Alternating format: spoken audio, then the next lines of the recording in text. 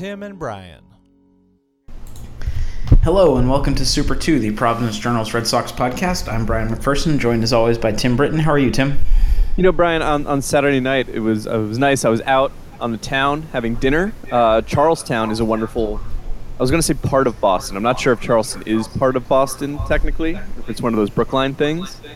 But I was in Charleston, which is an area of Massachusetts that is closely proximate to Boston, if not a part of Boston. So I did not see the game against the Angels. And then when I got home and into Sunday, I saw that there was a little bit of a hubbub about David Price, because there's always a little bit of a hubbub about David Price. Yeah, and I think I wonder if there's going to be more of a hubbub. That's what. Let's start off with that, because it seems like David Price, who pitched 6 pretty good, like not quite David Price-like, but you'll take it sort of innings in a game that the Red Sox lost, but it clearly wasn't his fault. Then some news comes out about him on Sunday morning that he had a cracked fingernail, and you know the Twitter smart Alex came out in force on Sunday, and I do wonder if this is going to be ripe for Boston sports talk radio. Baseball players are not as tough as hockey players talk, and it seems interesting that given all that David Price has gone through and has the sort of controversy that he's dealt with and his backlash to that controversy, the fact that this became an issue at all. Like, David Price pitched 6 innings and threw 105 pitches, and I guess I sort of want to trace the evolution of how this came, because it didn't just kind of come out. The team didn't issue a press release that he had a cracked fingernail. He didn't even disclose he had a cracked fingernail. John Farrell, it took several tries to disclose he had a cracked fingernail. Like, it seemed like he did want to cover for him a little bit and kind of see if this was avoidable, because it does seem like the sort of thing that I don't know if Farrell would have covered for it more with other players if Farrell was trying to cover for it and then Price basically forced his hand. You know, it seems like an unforced error in terms of getting this out there in the public sphere, given the backlash that inevitably is going to come with it, and then Price, of course, just getting that much more upset about the backlash, given that he already is not thrilled with the media. So Price pitches his 6 innings, 104 pitches, and had that conversation with Carl Willis that was caught by the cameras. He had summoned Carl Willis down the tunnel, and that was caught on the Fox cameras. And so John Farrell was asked about that. He was asked, is everything okay? He says, yeah, everything's okay. And somebody asked if Price was upset to come out of the game, or if, you know, how Price looked at coming out of the game there. And John Farrell started talking about how, you know, he's at 104 pitches. He's not going to go to 115, 120 this, 6 starts after coming back after the elbow. You know, he wanted to stay in, but he understood. He had a good start, all that stuff. So it seems like John Farrell kind of puts it to bed. And in terms of protecting players, and we remember the Ken Rosenthal report about, you know, there were players that didn't think John Farrell stuck up for them enough. Like, if there's a medical issue with David Price, John Farrell's not talking about it there. He's basically saying he came out because he was at almost 105 pitches and he's coming back from an elbow thing and he'd done his job and that was enough. And then Price was asked about that session with Carl Willis, and he's very cryptic about it. He says there's a lot of stuff going on right now. You don't want it to linger into the next start or 2 to 3 weeks from now, so that's why we did what we did. It has nothing to do with my elbow or anything like that. You get past one thing and there's another, so that's what it is. And so he's saying it's not his elbow, but it's something. Like, we don't know if that something is... I mean, he alludes to a health thing. Like, that's what it seems to say, is that he doesn't want something to keep lingering. So that's saying that there's a thing going on there. It's not just a disagreement over coming out after 105 pitches, but he doesn't say what it is. So John Farrell's asked about that the next day, and it's at that point that John Farrell discloses that David Price had, quote, a little bit of a fingernail issue that he was starting to feel, a cracked nail in that middle finger, not the blister, not the same finger as the blister, but a cracked fingernail. So that's when that news comes out, and that suddenly opens up David Price to, like I said, you know, these accusations that, oh, look, you know, here's David Price, can't pitch with a cracked fingernail. And it just, I don't know, what do you make of that? What do you make of how that happened? Because it does seem like it's unnecessary ammunition for David Price critics, and thus becomes an unnecessary reason for David Price to get upset about the David Price critics. Like, I don't think it's a big issue. Like it's that fans will will play the whole "they're not as tough as hockey players" card. Which Bruin was it who played like 45 seconds with a broken leg in the playoffs 6 years ago that fans still bring up? Yeah, I don't remember Campbell? It must have. Yeah, Gregory Campbell. I was there for that one, but I don't remember that one. I mean, and he played because he literally, like, he couldn't get off the ice. That's why, if I remember correctly, that, you know, like, he had to stay on the ice for a little bit. And Price, in terms of, like, you know, pitching his seventh inning with a crack, like, in a regular season game, there is no point to him doing that.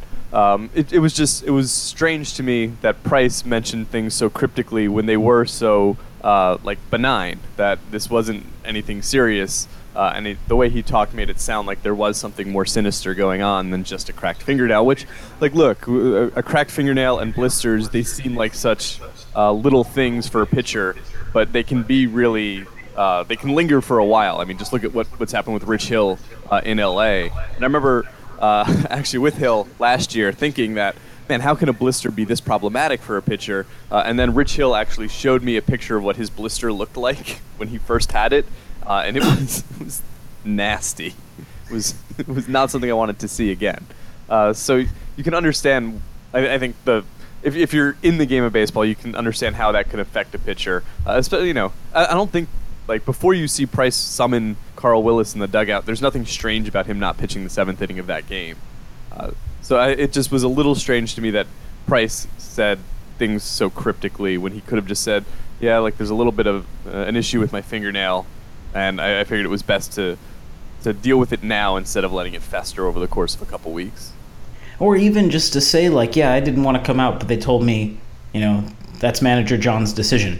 You know, and they go from there. And that's why, I guess that's part of the reason I bring this up at all, because if it was anybody else, I don't necessarily know that it would be an issue at all. But because it seems like Price and Farrell aren't on the same page, and the way that Price talks about manager John makes it feel like it just feels like sort of a little bit snarky in terms of the way he talks about Farrell. So it seems like they're not on the same page, and it seemed like Farrell gave him an out just to kind of say, like, yeah, 105 pitches, I took him out.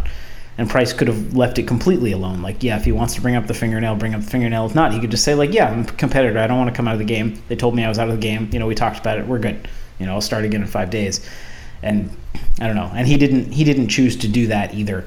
So at which point then John Farrell discloses the reason because Price didn't say it. But you're right that it would have been fair. And I guess there's some ways that you're never going to get around this because, yeah, you see Gregory Campbell skating on a broken leg and fans want baseball players to be that tough. Like, I mean, even if he can pitch with a cracked fingernail, I mean, part of the problem with pitching is that the margin for error is so fine that if you have just that little bit less spin on your curveball, if you just have a little bit less feel for your two-seamer and it, you know, tails back over the plate instead of staying on the outside corner or inside corner or wherever, like, that's, you know, those 2 or 3 inches that can come from just, you know, not perfectly sound, you know, fingernail or a blister on your hand or whatever, like that undermines a pitcher's outing. And that's, you know, it's not a matter of, like, can you do it or not, it's can you do it effectively or not. And that's why they don't want this to linger, because it's not a matter of toughing it out, it's a matter of being as good as you can be. And like you said, pitching through anything at this stage of the season doesn't make much sense. So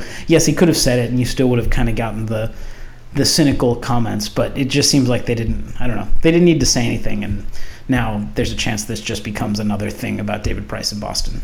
Well, I think you described Price's performance as not quite David Price-like, but you'll take it, which seems like a pretty good summation of his first 6 starts this season.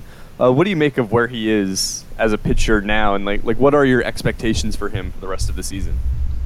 I mean, yeah, it's certainly encouraging. And, you know, John Farrell talked about the power, and honestly, that should have been the story coming out of it, is that he was blowing fastballs by people in a way that we haven't seen for a lot of his tenure in Boston. I mean, we saw it quite a bit in the middle of last season. We hadn't really seen it so far this season. The only walk he issued may or may not have been a strategic walk because it was with 1 out and runner on third, and it was a 4-pitch walk. And he said, you know, tough at bat, the guy took some pitches, but it certainly seemed like the sort of walk that could have been to set up an ending double play. And for a guy who had walked 11 hitters in his previous 16 innings, like that was encouraging. I mean, he looked like David Price. Like he struck out 5, walked 1 in 6 innings, gave up a couple of runs, one of which was unearned, you know, thanks to a throwing error by Xander Bogaerts. Like for just the second time in 6 starts, the other one being in Baltimore, like he pitched like David Price, and that's encouraging. You want to see more of it, and you know he'll have a chance to continue to pitch like it as long as he's not undermined by that fingernail. Like this is what you want to see, and I guess the only reason you kind of hold back is it wasn't like, you know, it wasn't a level of dominance that you've pictured with David Price in the past, like you've seen with Chris Sale this year. It's good but not great. But at this point, I think given the health of his elbow or the uncertainty about that, you'll take good but not great, especially if there's some great mixed in there. And if he can keep trending in that direction, it would be trending toward great. But even this, if you're getting 6 innings, 2 runs from David Price with something better sprinkled in there every so often, you'll, given what this season could have been for him, you'll certainly take that. The Red Sox have lost now consecutive series. We're recording this on Monday morning, by the way. Consecutive series to the Royals and Angels, which would have been more palatable in the 2014 season when those two teams met in a division series.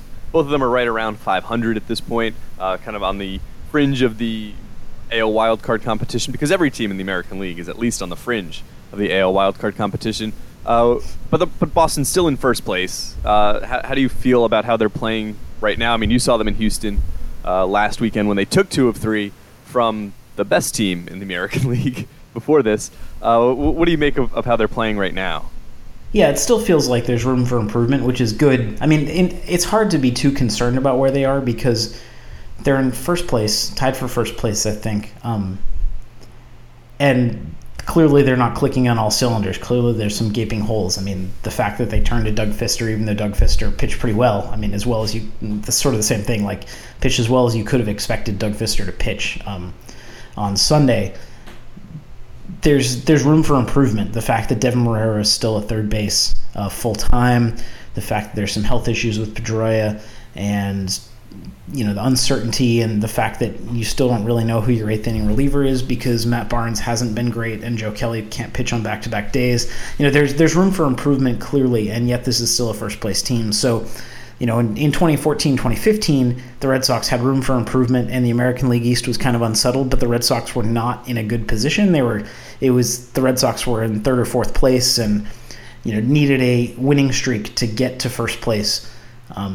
And you saw some flaws and you thought, hey, this winning streak could happen, and it just never happened. Whereas now the status quo is that the Red Sox are in first place and in pretty good position for the playoffs, and you can see a scenario where they add a third baseman and all of a sudden they're off to the races. So, as much as, of course, our job is to be a little, I don't know, you look at the areas for improvement more than you look at the areas to celebrate most of the time, just as I'm sure Dave Dombrowski does. He's not sitting there just marveling at how good Mookie Betts is. He's thinking about how to make this team better.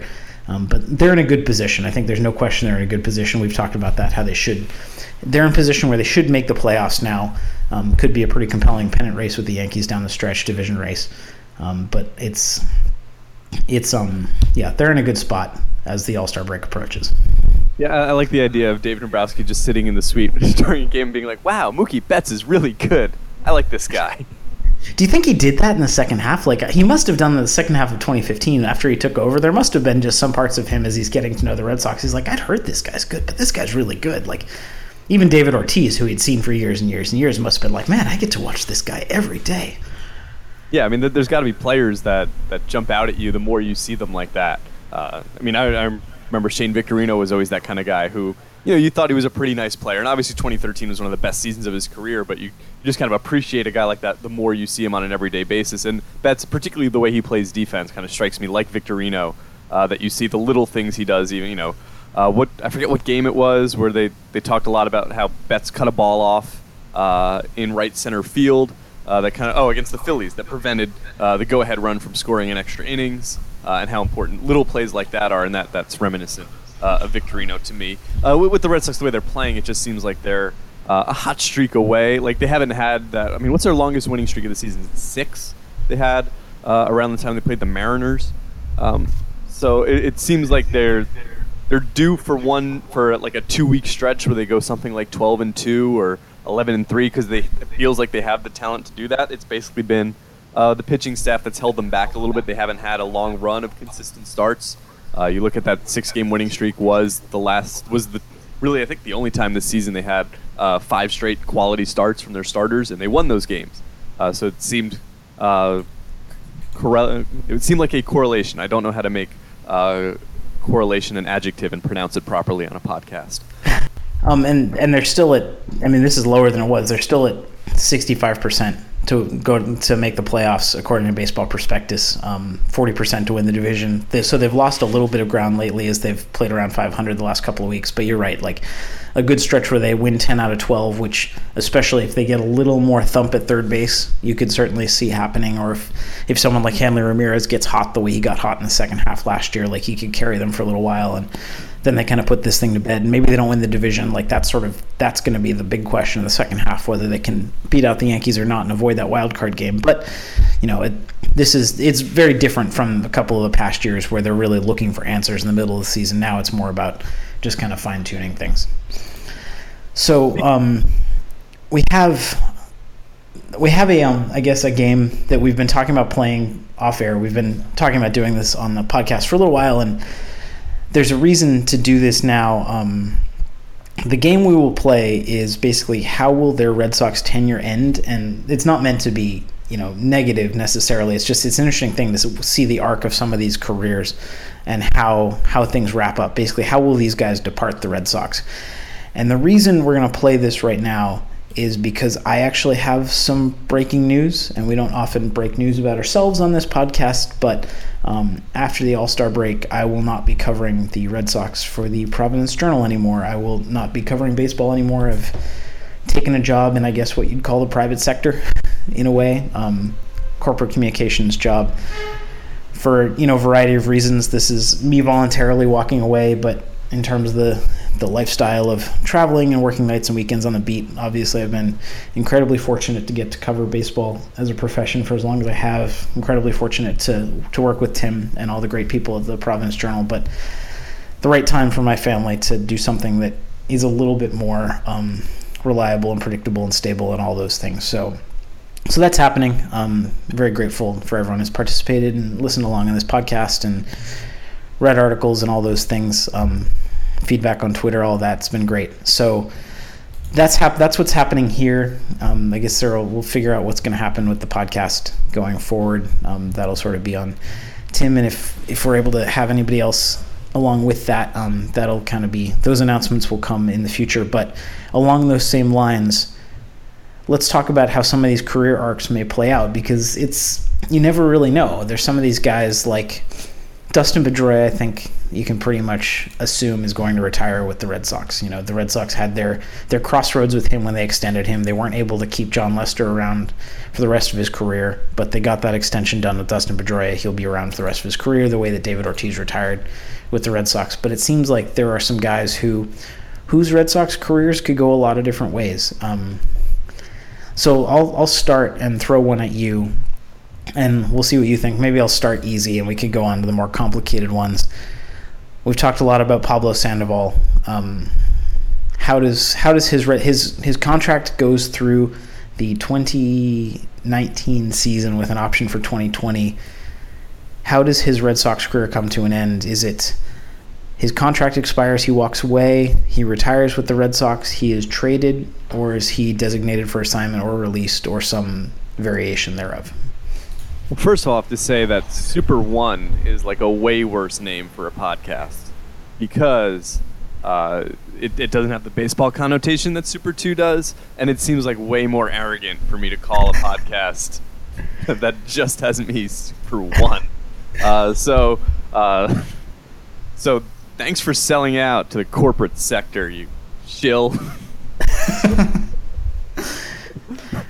But also, thank you for giving me Sandoval. That is the easiest of these probably. And we have more podcasts after this, right? We'll have at least another one around the All-Star break. Yeah. This isn't the last episode of Super 2.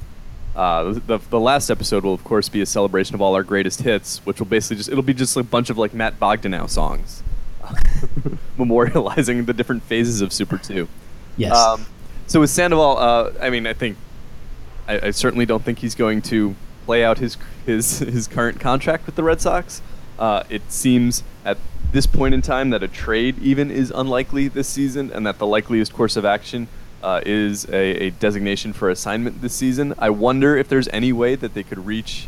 I should actually look into more so the settlement that a team like the Mets reached with Jason Bay to buy him out of the remainder of his contract, I think that was only a 1 year, $16 million was left on that when that happened. So if the Red Sox could save some money in that sense, but I think that even that would be a surprise. So I think the working, I'm not going to surprise anyone. I think the working theory has been that Sandoval would be DFA'd / released at some point this summer, and the longer we get into the summer, the more that seems likely. Hard to disagree with you there. I'll try to stay relatively easy, or easier for you, shorter term, I should say, with Hanley Ramirez, whose contract goes through next season with a vesting option for 2019 if he reaches, I believe it's 1,100 plate appearances. I just had this up.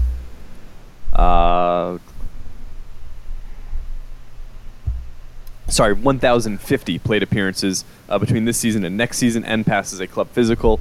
He gets that $22 million vesting option for 2019. Ramirez obviously not having the kind of season he would like to have. This is when he turned it on last year and really came on strong for the final 3 months of the year, especially the last 6 weeks, basically, and carried the offense for stretches. He wasn't dealing with the shoulder issues that he is now. He was playing the field then.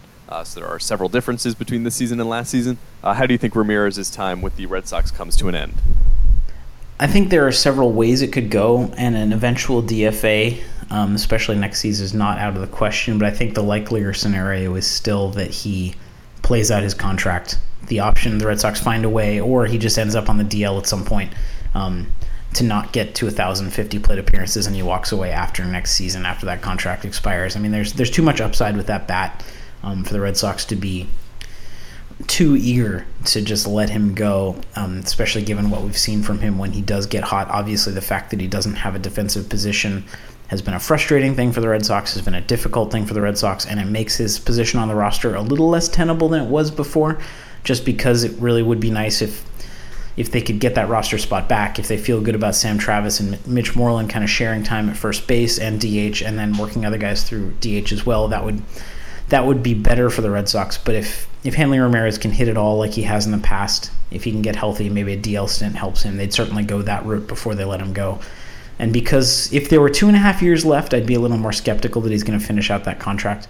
But with 1.5 years to go at this point, given their need for offense, it seems like he's going to get enough run to be able to finish that out. And then, I wouldn't imagine they would be interested in bringing him back after that.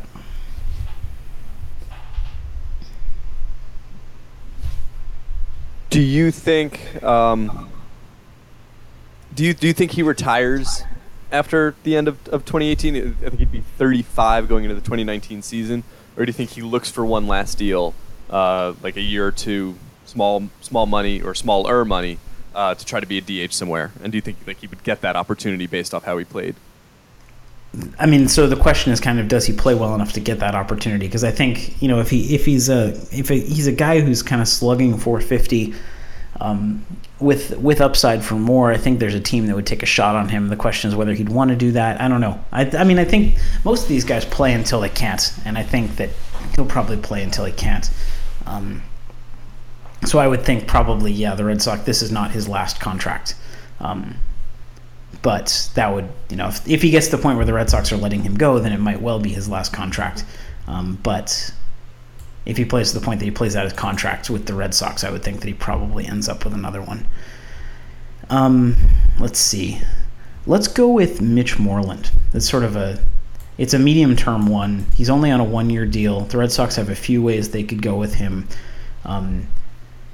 How does Mitch Moreland part ways with the Red Sox whenever that is the case? Ooh, see, I didn't even have him on my list. That's a good one. I think we'll talk throughout the second half of the season and into the early offseason about the likelihood of bringing Mitch Moreland back in the same sense, that they brought Napoli back after 2013, even though they had wanted a longer-term arrangement even before that. But I think in the end that either the Red Sox will deem... I think if Moreland has the kind of season, if he continues on the track that he's having now, he has this kind of season for a full season, that's the kind of year that would make the Red Sox want to bring him back, but it's also the kind of year that would make him want more than just another 1-year deal. And I don't know that Boston would want to bring him back for anything longer than 1 year, considering what they have coming up in Travis at first base, and in Devers at third base, with still the possibility that Devers fits longer term at first base. I don't think they're planning in that sense, but it's something you have to at least consider on some level. So it wouldn't surprise me if he's back for a year next year, but I think if he's playing well enough where the Red Sox want to do that, he'll probably have a 2-year offer out there from someone. So I would say that this is probably his only year in Boston, although I say that with not very much confidence. Yeah, I think that makes sense. I think there will certainly be interest in bringing him back. He has fit nicely. He's done everything they could have hoped. The transition to Fenway Park has been really good for him, both the Green Monster and the fact that he has enough power that the deep right field hasn't hurt him. If Devers can stick at third base, that helps him, and maybe the Red Sox will be kind of learning about that. Do you think, is Moreland worth qualifying? That would be an interesting one. I guess probably not, given where the Red Sox are. Like in years past when they weren't quite so close to the luxury tax threshold, it sort of made sense. I remember we talked about sort of the Red Sox being aggressive with the qualifying offer, paying big money for short-term commitments rather than having to kind of go that, $40 million over 3 years with these sorts of guys. But given where they are, even the one-term contract might be difficult because it would, paying whatever it's going to be, $19 million for Mitch Moreland. Obviously, it's a huge jump over what they're paying now, even if he might actually be worth it. That probably won't fit in the budget in terms of staying anywhere near the luxury tax threshold. They may not be able to anyway stay under it next year, but that would be a big hit, especially if they're already over it. They're paying that premium, so that's probably not something they'd be willing to do. Yeah, and they're probably going to go over it next year, right? Is this our shared belief, because nothing big is really coming off the payroll? Chris Young and Mitch Moreland are the biggest, and that's 6.5 for Young and 5.5 for Moreland of what's coming off the payroll for next year. And then you've got the arbitration raises for Bogarts and Bradley, and Mookie Betts goes into arbitration. So you can talk about trying to extend those guys, but even that they'll count for a fair amount more against your luxury tax with the average annual value. So it seems like it would be extremely difficult for them to stay under, which makes it slightly likelier that they would give a qualifying offer because they're not that concerned about every dollar. But yeah, you're right that if it's whatever the qualifying offer is going to be, which is significant, $17-18 million, something like that. Did you say 19? You might have said 19 million. Then you're adding on to with the tax. So yeah, I think it's a conversation you can have, but they probably lean against doing that. So I will go now with, I just mentioned him. Let's bring up one of the younger players in Mookie Betts, because there was the story that he had turned down kind of extension talks in the offseason. I remember the Alex Spears story from spring training, where one of the interesting things to me, at least, was Betts mentioning that kind of all of the off-field sponsorships that he was getting made his life a little bit more financially secure in a way that maybe a long-term extension was less important to him, because he did have some financial security, didn't need to lock himself into something long-term at that point. How do you think, Betts isn't a free agent for a while? It's not until, I have to do the math in my head here, not until after the 2020 season. How do you think they come to terms with Mookie Betts on an extension at some point? Do you think he hits the open market and they try very hard to re-sign him? How do you think that turns out?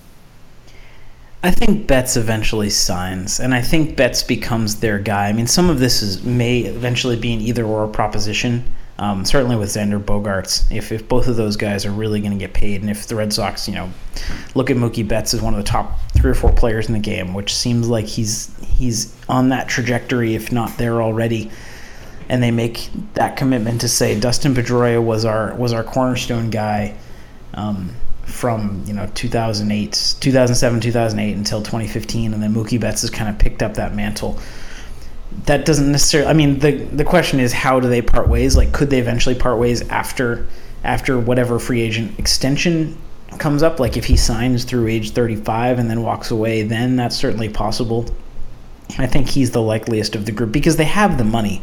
And even though these restrictions are in place in terms of the luxury tax, and other teams will be able to basically pay Betts less because they may not have to pay the penalty I think the Red Sox will prioritize Mookie Betts over Xander Bogaerts and Jackie Bradley Jr. just because he's the best player, and they have the resources to do it. And I would think they'll make that happen. And that doesn't have to happen now. It doesn't even have to happen before he hits the open market. I mean, it probably would be better if it happened before he hits the open market, but it doesn't have to happen even up until that season. Like, you remember the Nationals extended Steven Strasburg. That was in the season, right?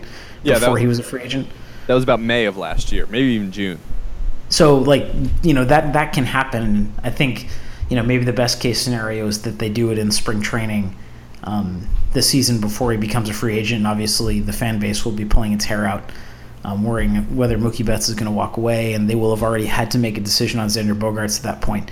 But I think it's likely that he signs, and that will be the largest contract in team history.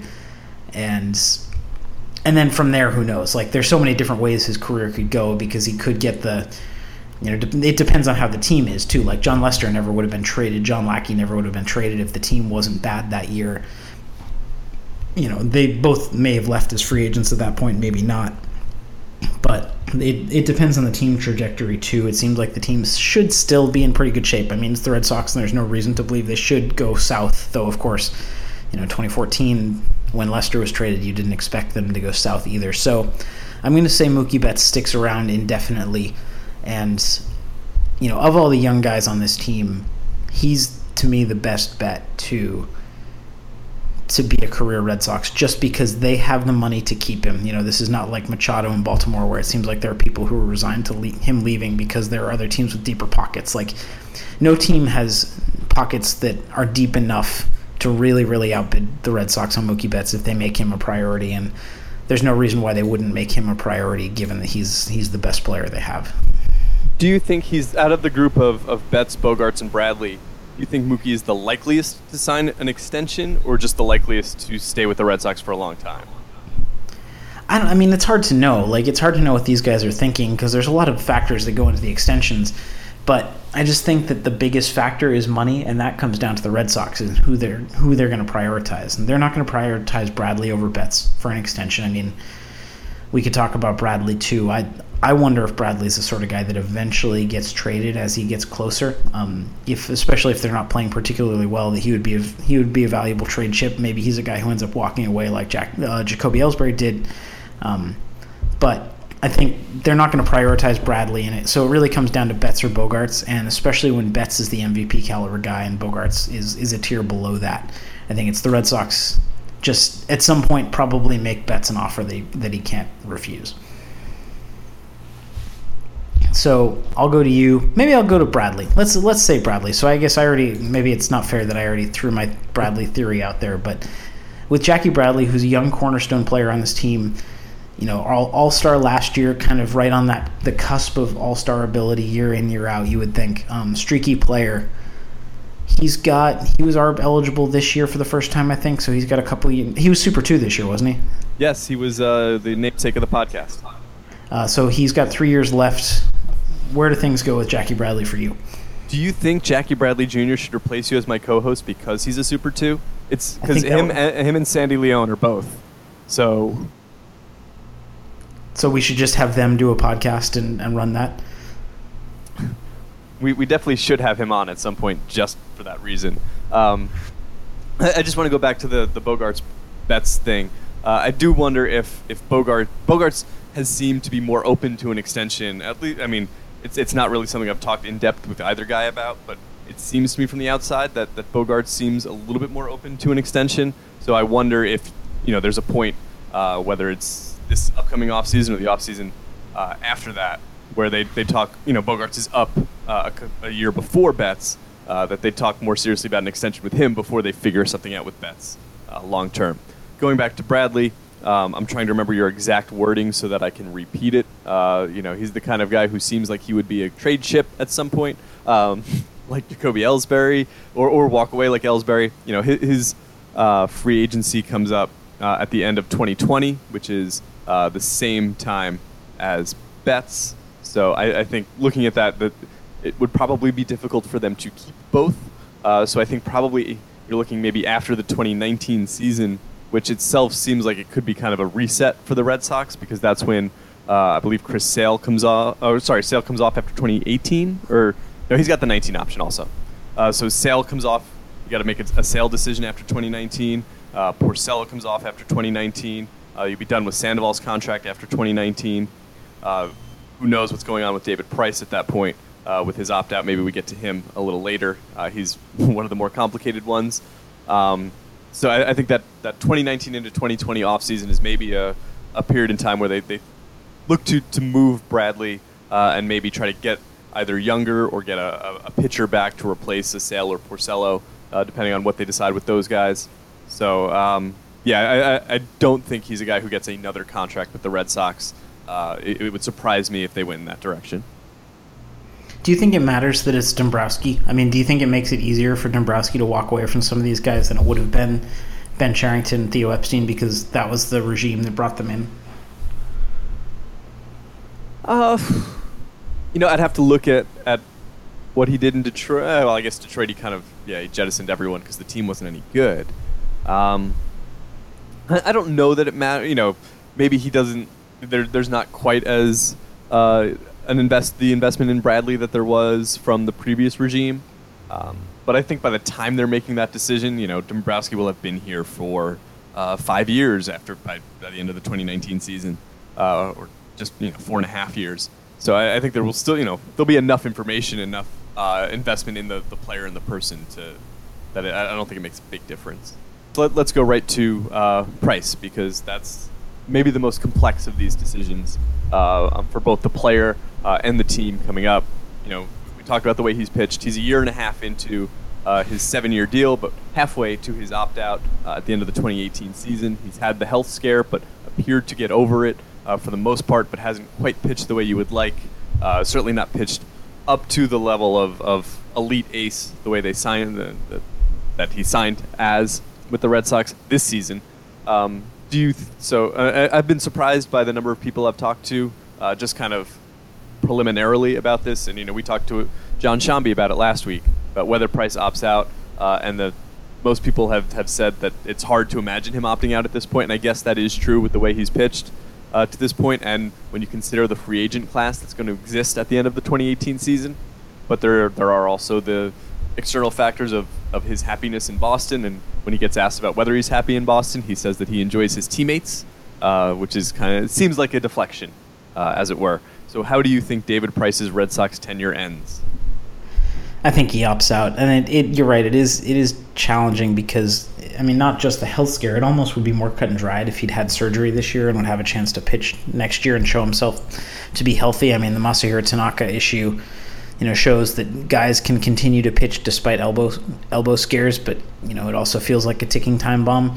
But assuming he pitches through the next year and a half, and obviously we cannot assume that at all, and if he misses next year with surgery, this all goes out the window. But to me, he'll have 4 years and $127 million left on that contract, I think. And that's pocket change for an ace. It really is with these teams. And, it'll be a couple of more years from now. And, it's going to be a free agent bonanza year. So maybe that will change the calculus a little bit because some teams that might have bid on him are going to be saving up their $400 million for Bryce Harper instead. But, several years ago, Homer Bailey got, 6 and 115 from Cincinnati. The idea that Price couldn't do better, even if he's going to be 33 at the time, the idea that Price couldn't get more than $127 million in total money if he hits the open market at that point seems hard to believe if he's pitching anywhere near like himself. So I think, does Kershaw have an opt-out that year as well? He's one of the guys that could be on the market, right? I think so, yeah. But it seems like that's one where the Dodgers, you would think, would just make that a priority. So maybe you take the Dodgers out in terms of the bidding for Price, but some of these teams maybe the Cubs, maybe the White Sox, maybe the Cardinals, these sort of mid-America teams that Price would rather pitch for anyway, are able to kind of open the bank and, even if it's less average annual value, but he's able to get, 6 for $150 at that point instead of 4 for $127. That's what he'd probably rather do, especially if he gets him out of Boston. So I'm going to say that he still ends up opting out. I think the odds are still just everybody opts out. That's the way it goes. Is the only guys who don't opt out are the ones who agree to extensions and to tack on more money. I don't think the Red Sox are going to do that with Price. And when that doesn't happen, it seems like these guys opt out. Yeah, I think it'll be interesting to see what happens with there are a couple opt-outs this year to watch with Justin Upton in Detroit, and I think more pressingly at a price like Johnny Cueto in San Francisco, who had a really good first year with the Giants and has had a suspect second one so far, and Masahiro Tanaka with the Yankees, who looked like a sure bet to opt out coming into the season before having kind of a nightmarish start to the season.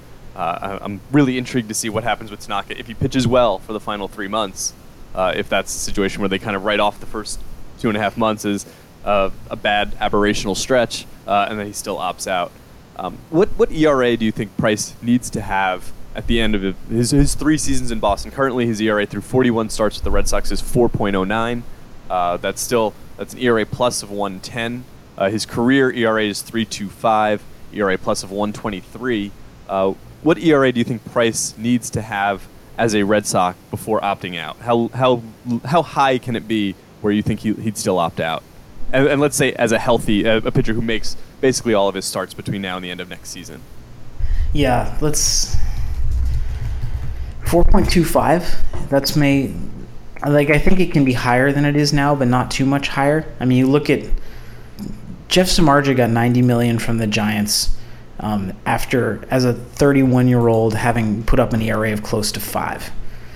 And he didn't have the track record that Price has. Like, he's always been talented, but he didn't have nearly the track record that Price had. Now he's younger. He was younger. That mattered. But I don't know. I think Price, given the amount of money in the game, I think Price can get $150 million if his ERA is sub 4.5. Honestly, especially because somebody's going to talk themselves into the fact that Boston wasn't a great fit, and he'll be much better if he can be himself in a less intense market. Now there are teams. I'd be interested to see how aggressive the Cardinals would be with him once he's 33, if they have to give him a long-term deal at that point, if they felt more comfortable giving him a lot of money when he was 30. And, the Cardinals obviously have been an impressively financially responsible team over the years, so maybe they wouldn't do that. But, there are teams that might want to, put themselves on the map a little bit and kind of have that frontline pitcher. Maybe some team like the Marlins, if they get sold and they want a pitcher to go with Giancarlo Stanton to kind of be the face of that franchise, you could see that. Someone like that giving him a lot of money. So I think as long as he's not terrible, I think as long as he's good, and that's sort of that 105, 110 ERA plus, I think the opt-out happens if he's sub 100 ERA plus. That's when you start to worry, and teams start to worry if there's a deeper problem with the elbow. I mean, that's what that would signal. It's that he's going downhill fast because there's an elbow issue, and teams would be wary of that. Yeah, I think if he has a year in 2018 that's similar to what he had in 2016, but maybe if he does that 2016 season next year, I think he's put himself in really good shape to opt out. As long as you're pitching a lot and providing a lot of value, even if the ERA isn't as sparkling as he grew accustomed to earlier in his career. So I'm going to pivot from big money to less money, but this is kind of where some of these get a little interesting. I'm going to throw Sandy Leon at you. And Sandy Leon, like you said, is a Super 2, so he's got 3 more years. We'll never get super expensive in arbitration, and we don't know what's going to happen with Blake Swihart in terms of his position, in terms of his production, and the Red Sox are always going to want to keep as many catchers as they can. Sandy Leon, does he play out his contract? Is he eventually traded, or does he end up getting designated if his production diminishes to that extent? Yeah, I mean, this is really kind of a question about Swihart, isn't it? Because if Swihart is what you think he can still be, then you're going to want him and Vasquez on your major league roster by the start of next season. I'm trying to think of what an arbitration bump for Leon would be like next year, because he's $1.3 million this year, so maybe it gets up to 2.5 next year, which is certainly affordable for the Red Sox. But maybe you look at Leon and say, okay, it's going to be like a 650 OPS or something from your backup catcher who handles a game well, does these things well, but you've got a better defensive catcher in Christian Vasquez, who's having a nicer offensive season this year as well, who will come cheaper, and you've got a guy with a higher upside in the minor leagues. I think it depends on how they feel about Swihart's defense behind the plate, which we've talked about now for 2 years, whether they think he's ready enough to be a dependable guy to. They've gone with the 60-40 split at that position during John Farrell's tenure for the most part. And if Swihart is ready for that 40% going into next year, even if he's not, you can kind of find this. Seems mean to say, but you can kind of find Sandy Leones around the same way that the Red Sox found Sandy Leone late in spring training from the Nationals. And certainly, obviously they did that without the expectation that he'd have the second half of the year offensively he did last year. But you can kind of find solid defensive catchers who can be a backup, give you a little bit of pop with the bat, and not make a lot of money. I will go with that Sandy Leone is not part of the organization at the start of next season, whether it's via a non-tender or a small trade. Yeah, I could certainly see. I guess I would go with the trade option. Like you saw, the Padres traded Ryan Hanigan for Will Middlebrooks a couple of years ago to try and see if Middlebrooks had something left in the tank. I could certainly see that kind of trade if the Red Sox feel good about Swihart, because you're right that you can find these guys, but Leon's especially good enough defensively that it seems like somebody would give up something. Trade him for a second-round draft pick, right?